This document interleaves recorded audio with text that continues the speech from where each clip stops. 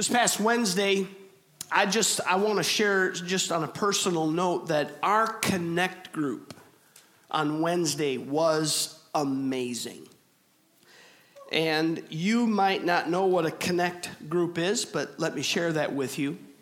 Our Connect groups are adult small groups that meet here on Wednesday nights from 6:30 to 7:45, so about an hour and 15 minutes. And our groups are, depending on the group, it might be 6, it might be 8. That's ours, really ranges in that group. My Connect group leader is Alvin. Alvin's my Connect group leader. Thank you, Alvin, for leading our group. And a number of our groups, not all, but a number of our groups are based on discussion questions that are written from the message today. We will have that discussion on Wednesday. Okay, so the message is preached, and even if someone is not able to be with us on a given Sunday, generally our online messages are up on Tuesday, so someone has a couple of days where they can see that message and then feel like they really are able to engage in that discussion. And we had just a phenomenal, there was such a spirit of sharing. There was such an authenticity there. I just was really blown away by just the gravity of that time together. And when you meet, week in and week out with the same group of people, you begin to have a real sense of a relationship with those people. You begin to understand and know where they're coming from and really the road that they're walking. And so I just want to encourage you, if you're looking for that kind of authentic relationship within the church, I just want to challenge you to come and be a part of one of those groups. You don't have to announce yourself. You can just show up and say, show me where a group is. And they're all around the building. And so obviously we have kids groups that are meeting at the same time. But, maybe you can't. Maybe your work schedule won't let you. You can get those discussion questions anyway, and you can use them in your own daily devotional time with the Lord.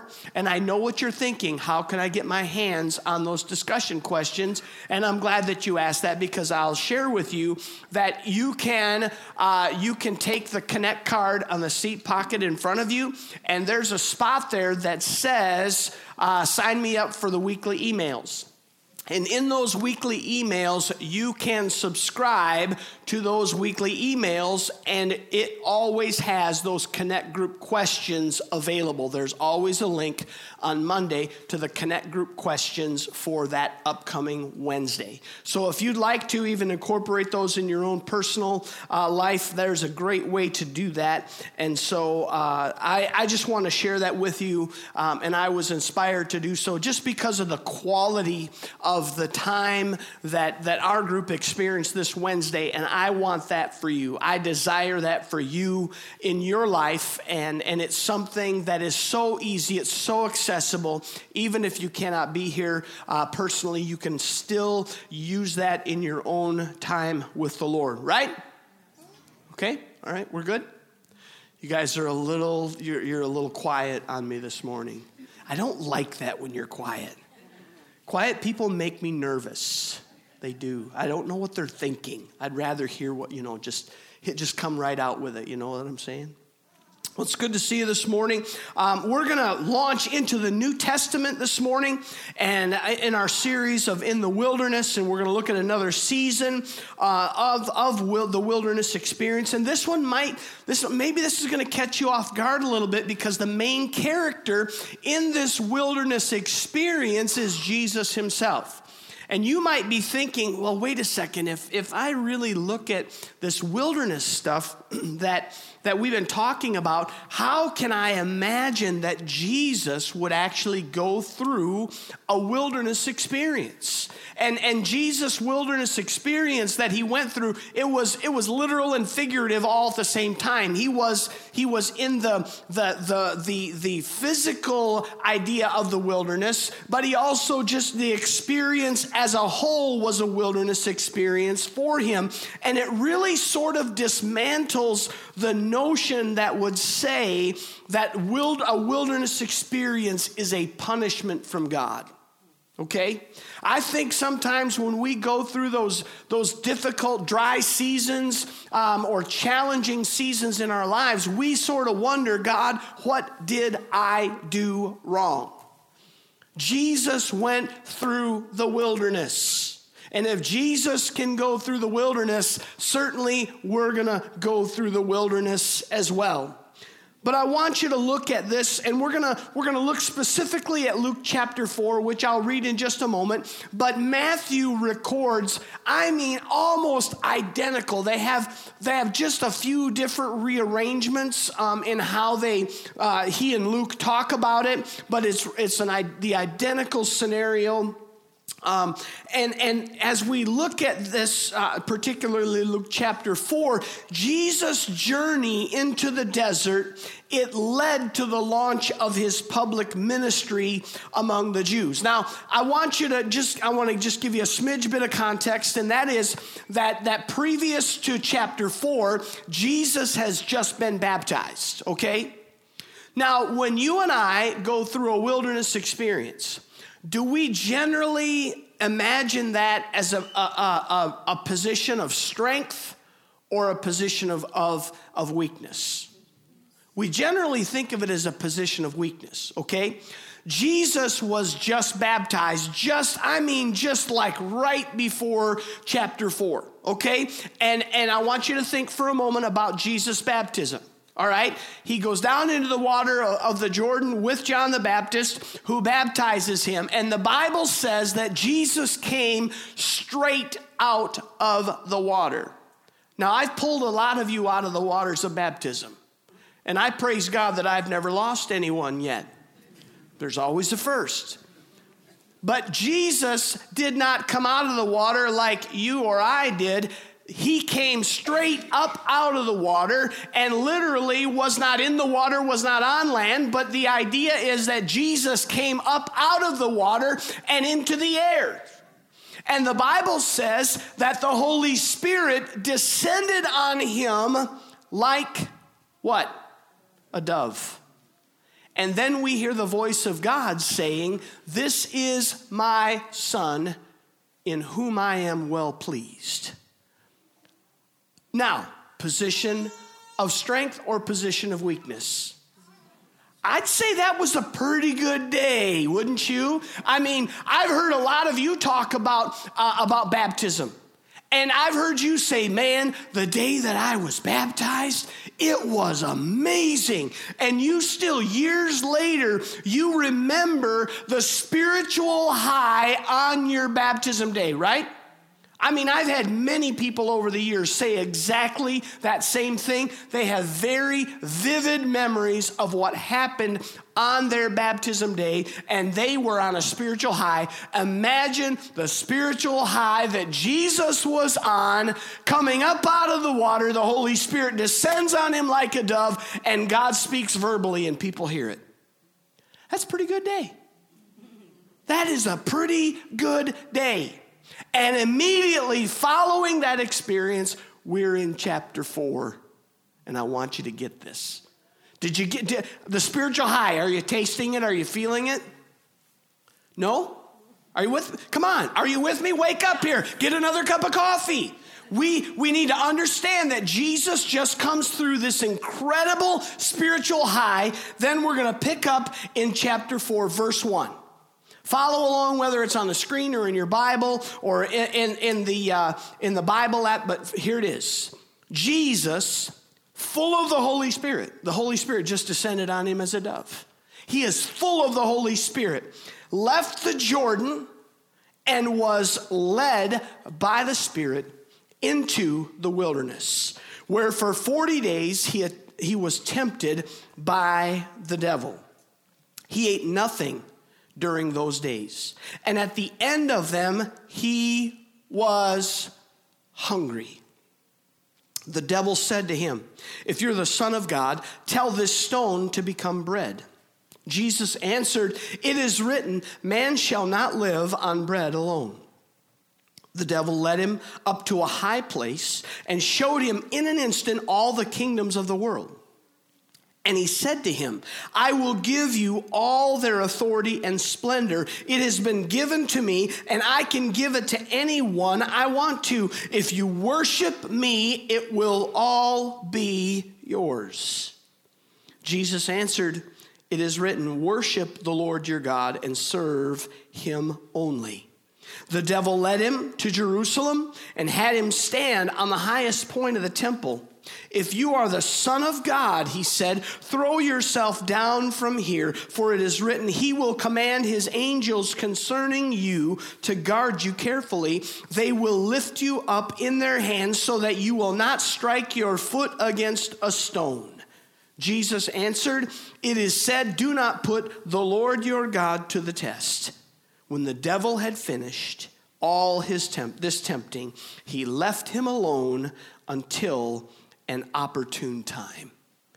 What I'd like to do today is I want to see what God wants to teach us through 4 aspects of Jesus' wilderness experience. The first one is this. Number 1, not misled into the wilderness. Notice Jesus was led into the wilderness. He was not misled into the wilderness.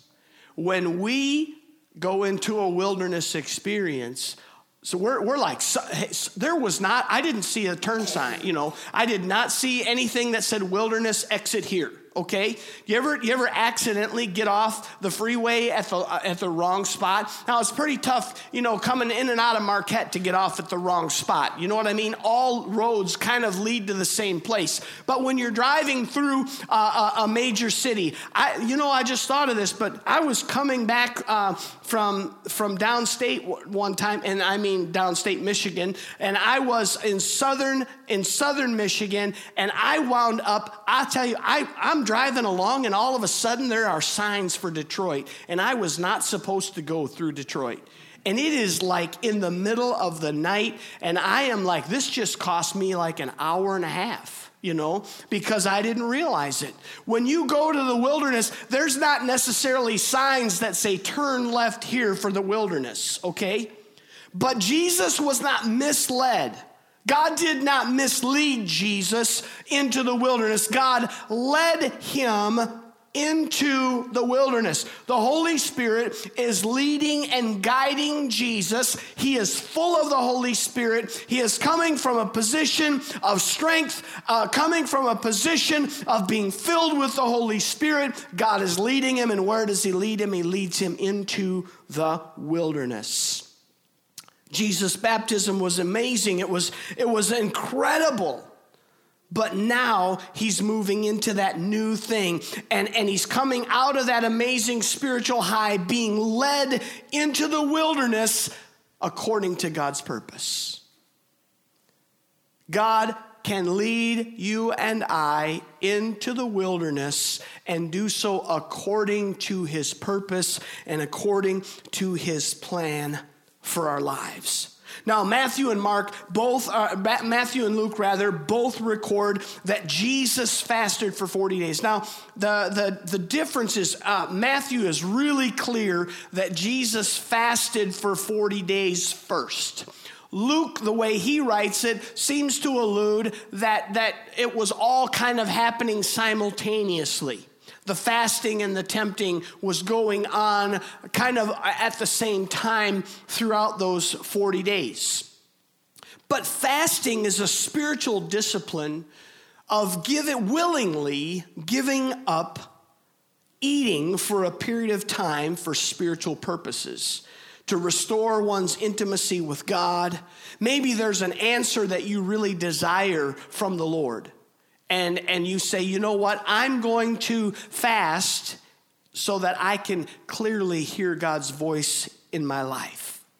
Maybe it's part of an annual spiritual reset in your life. But for whatever reason, fasting is that giving up. Now people have often, they will substitute things for food. So rather than give up food, they'll give up social media, or they'll give up taking care of their kids for a week. But they'll do something that they normally would do, and they do it as a means of spiritual discipline. Now, giving up something like social media could be difficult, but there is nothing any more difficult than giving up eating, okay?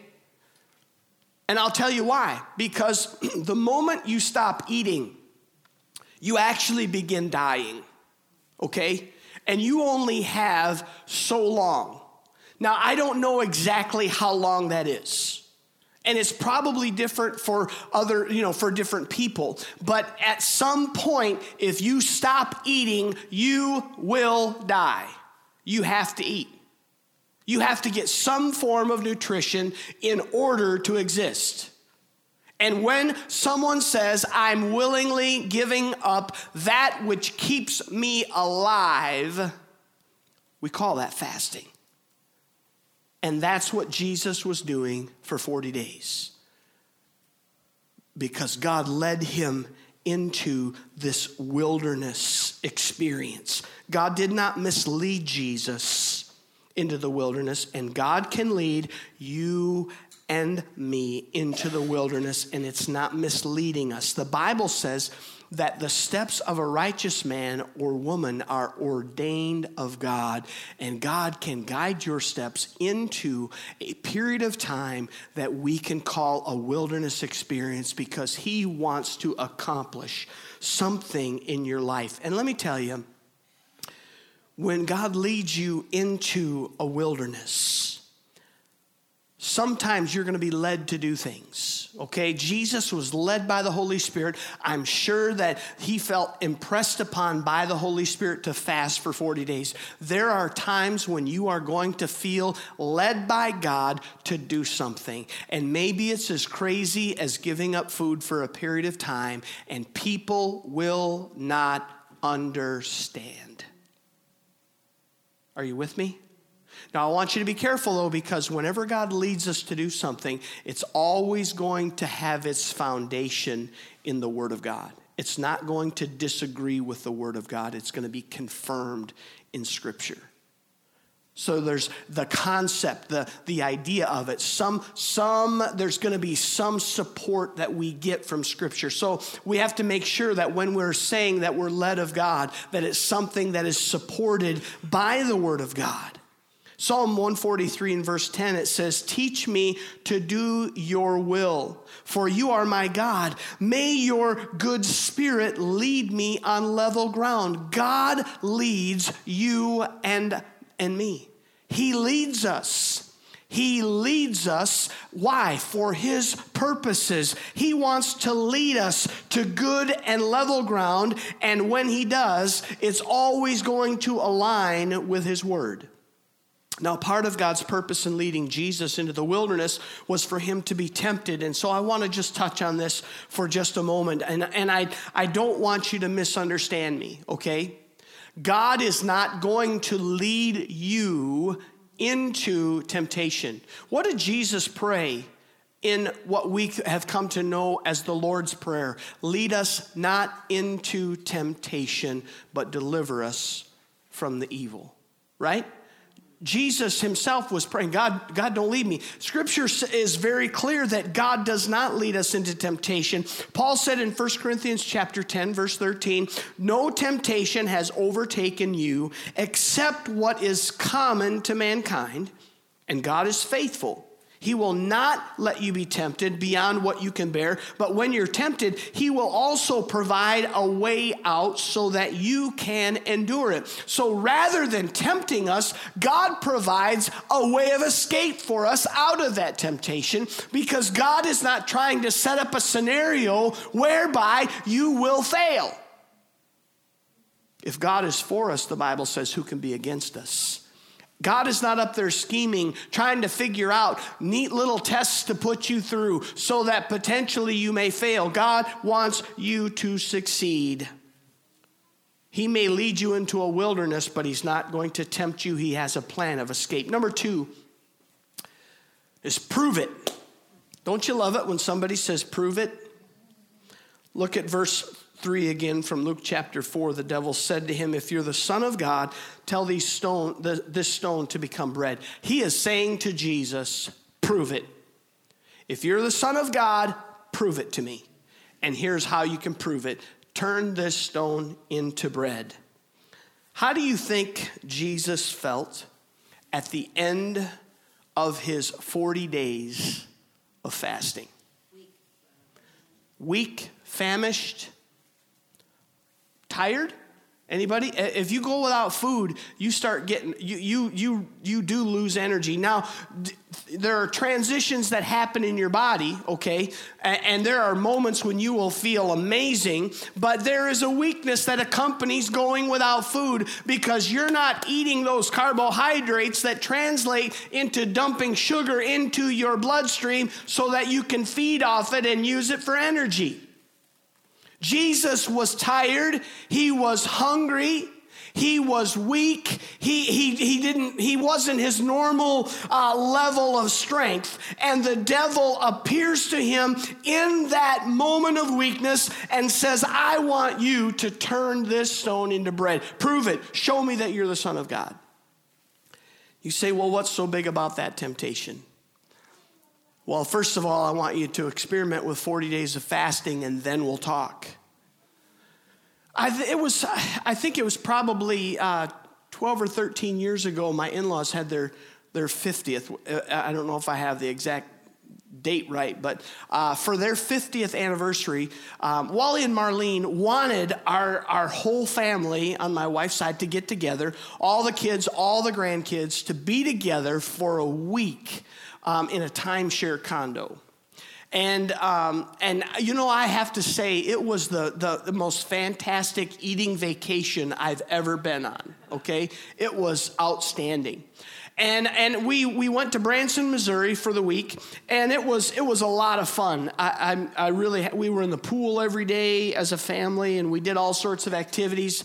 Absolutely loved it. And one of the things that we did, and my brother-in-law, Kevin, he's a timeshare. He was a timeshare guy, and they had a timeshare down there. So he knew every place down there. He knew every good place there was. And so he said, hey, we're going to go north of Branson. And I really wanted to go to the Bass Pro Shop in Springfield. And so on your way in between Branson and the Bass Pro Shop in Springfield, nestled just south of Springfield there on Highway 65, is this little place. It doesn't look like much, you know, and it's a place called Lambert's. And this restaurant, you know, we walk in there, and my brother-in-law he's telling us, you know, the spiel about this place, and he said, you know, they give you a lot to eat. In fact, they have people that walk around, and they just have these big stainless steel tubs, and they're giving you more side dishes, okay, as you desire them. And he said the portions are huge. My brother-in-law got country fried steak. And I kid you, it was as big as a garbage can lid, okay, the piece of meat. It was unbelievable. And this place they kind of have a slogan, okay, for Lambert's, and it's called the home of the throwed, okay, it's down south, so bear with me, the home of the throwed roll, okay? And while we were there, this guy comes out of the kitchen with a cart, okay? He's pushing a cart, and this he's in his early 20s, and all of a sudden, people start yelling at this guy all over the restaurant, and they want a roll, okay? Now, I love rolls, but wait your turn, you know? This guy picks up the roll, and he'll point to Carl, he would point at you, and he would chuck that thing like a fastball across the restaurant. And I see this happening, and it now is an activity that is like two of my favorite things. Eating rolls, and and baseball, okay? I am now in love with Lamberts. I've never forgotten this experience. And I'm like, dude, I'm back here. Wait, and I'm yelling. I want to, and it's more about the catch than anything else, okay? And this guy, he fires one across.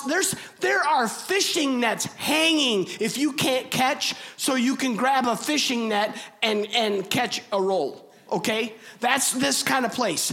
This guy chucks a line drive just above the heads of people. It's going to come in hot, and I kid you not, at the very last second, a guy halfway between us goes like this, and he pulls it out of the air.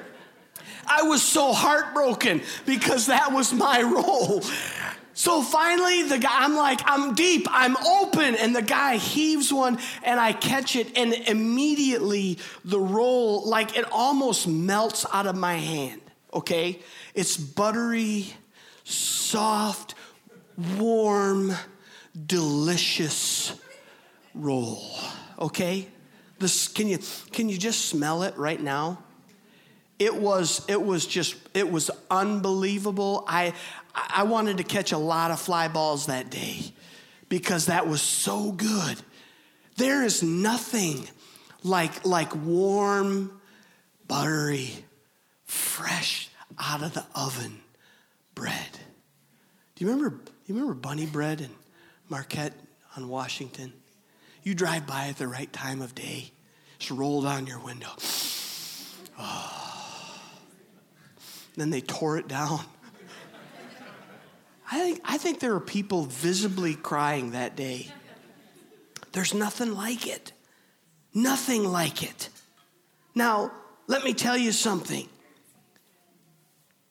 Satan says to Jesus, if you are really the Son of God, prove it by turning that stone, and it might as well have been, into a warm, buttery, fresh Lambert's roll.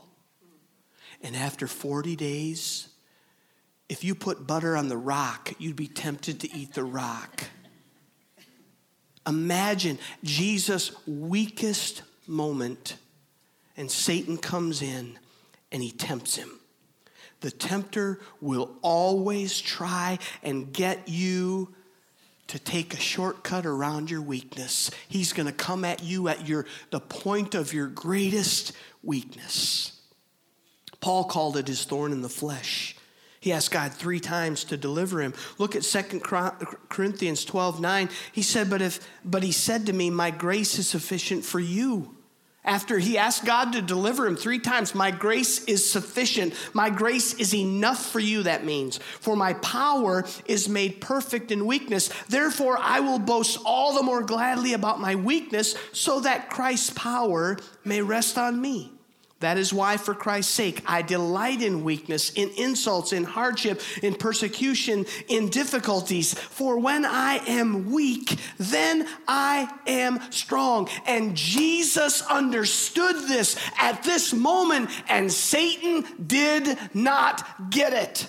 That after 40 days of fasting, after 40 days of saying, God, I will give up that which keeps me alive, that Jesus' spirit was enormous, that his flesh may have been weak, but I'll tell you what, the Spirit of God was strong in him, and the tempter is always going to try to get you at your greatest weakness, but God's grace is enough to get you through. In fact, he can strengthen you during that time. That's good. Right there, I could say amen, and that's right there. That's it. Take that home with you. Number 3, empty promises. Notice I'm going to keep going, though. Number 3, empty promises. Look at verses 5-7 of our text in Luke 4. The devil led him up to a high place, showed him in an instant all the kingdoms of the world, said, I'll give you the authority and splendor. It's been given to me, and I can give it to anyone I want to. If you worship me, it will all be yours. So 40 days without food. After being tempted at the point of his greatest weakness, Satan now takes a different approach, this new strategy.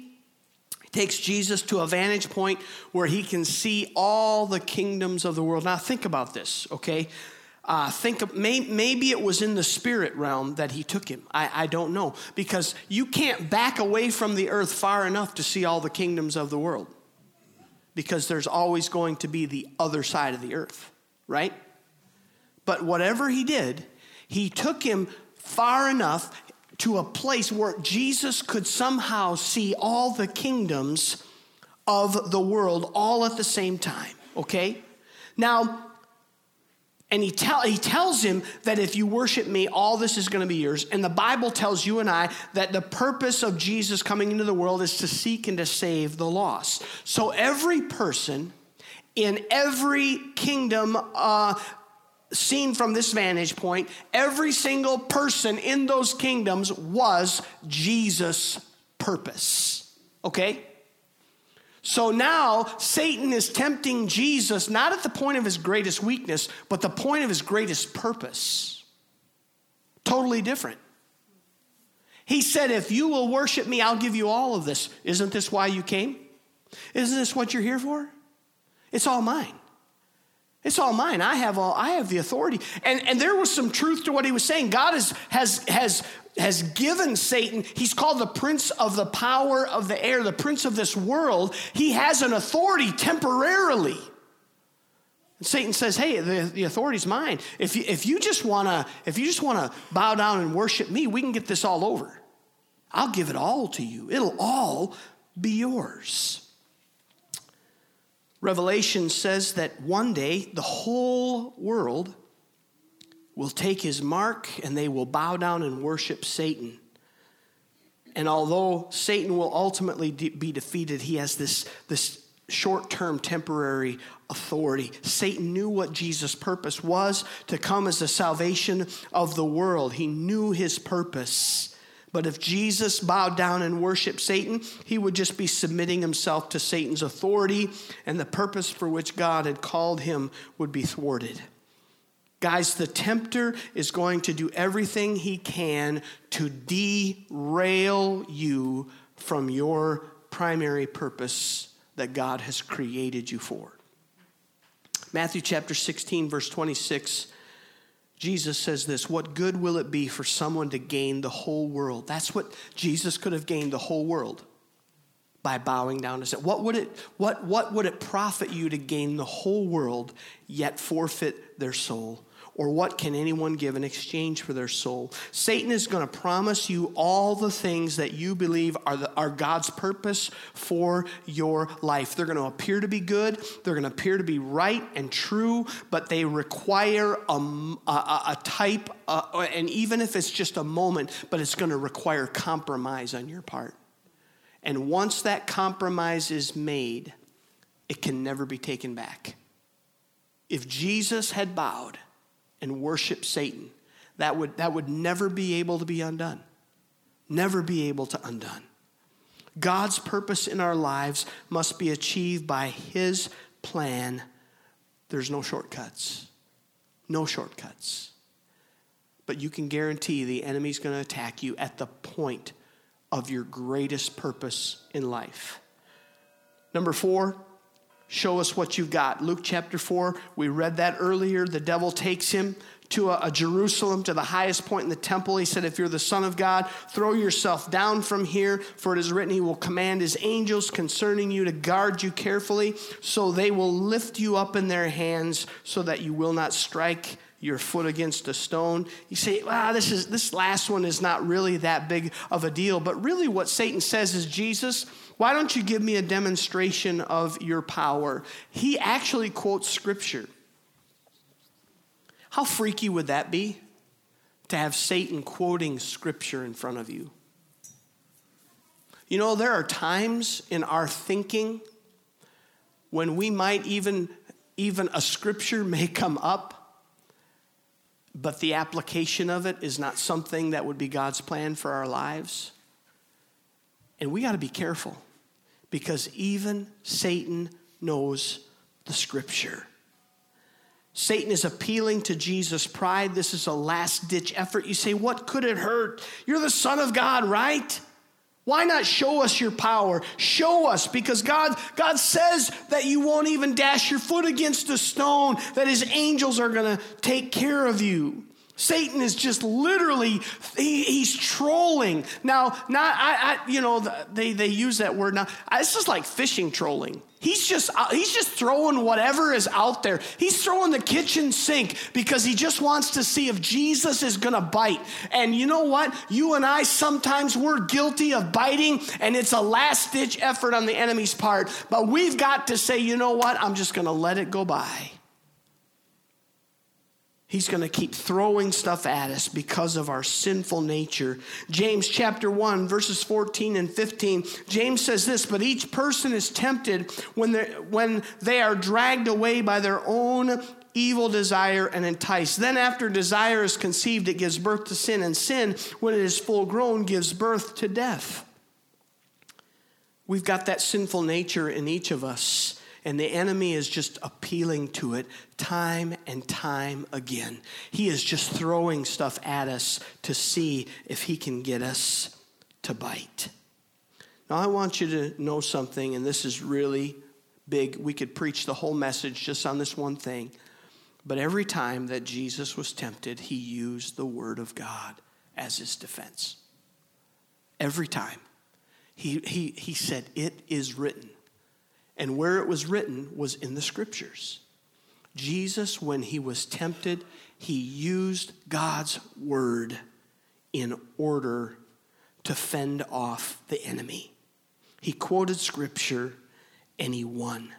And then verse 13 of our text, Luke 4:13, it says this, when the devil had finished all his tempting, he left until an opportune time.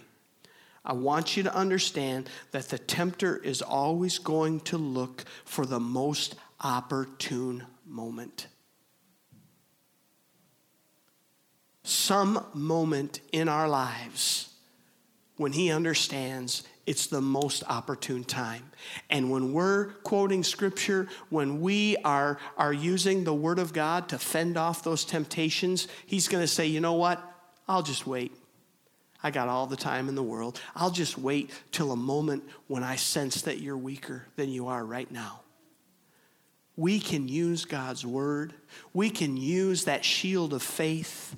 The Bible, Paul says in Ephesians 6 that we can use the shield of faith to extinguish the fiery darts of the evil one. God has given you and I. He's given us the tools that we need to withstand when the enemy comes at us during that wilderness experience. I don't know where you are today. You might be in the midst of a season where you feel like there's a lot of temptation in your life, but I want you to know Jesus has given us the victory. He's provided it for us. Jesus won. Jesus stood. See, you and I, we don't have to stand in front of Satan to endure temptation. Okay? Satan's got bigger fish to fry than you and me. But we're still being tempted nonetheless. Jesus stood face to face and he endured it. He has won the victory through the cross, and that is available for you and I today. And so as we close our service, I want you to know that no matter what you're going through, no matter what temptation you are facing, God has made a way of escape for you, and God has purchased victory for you and I through the blood of Jesus, and we have it today in his name. Amen.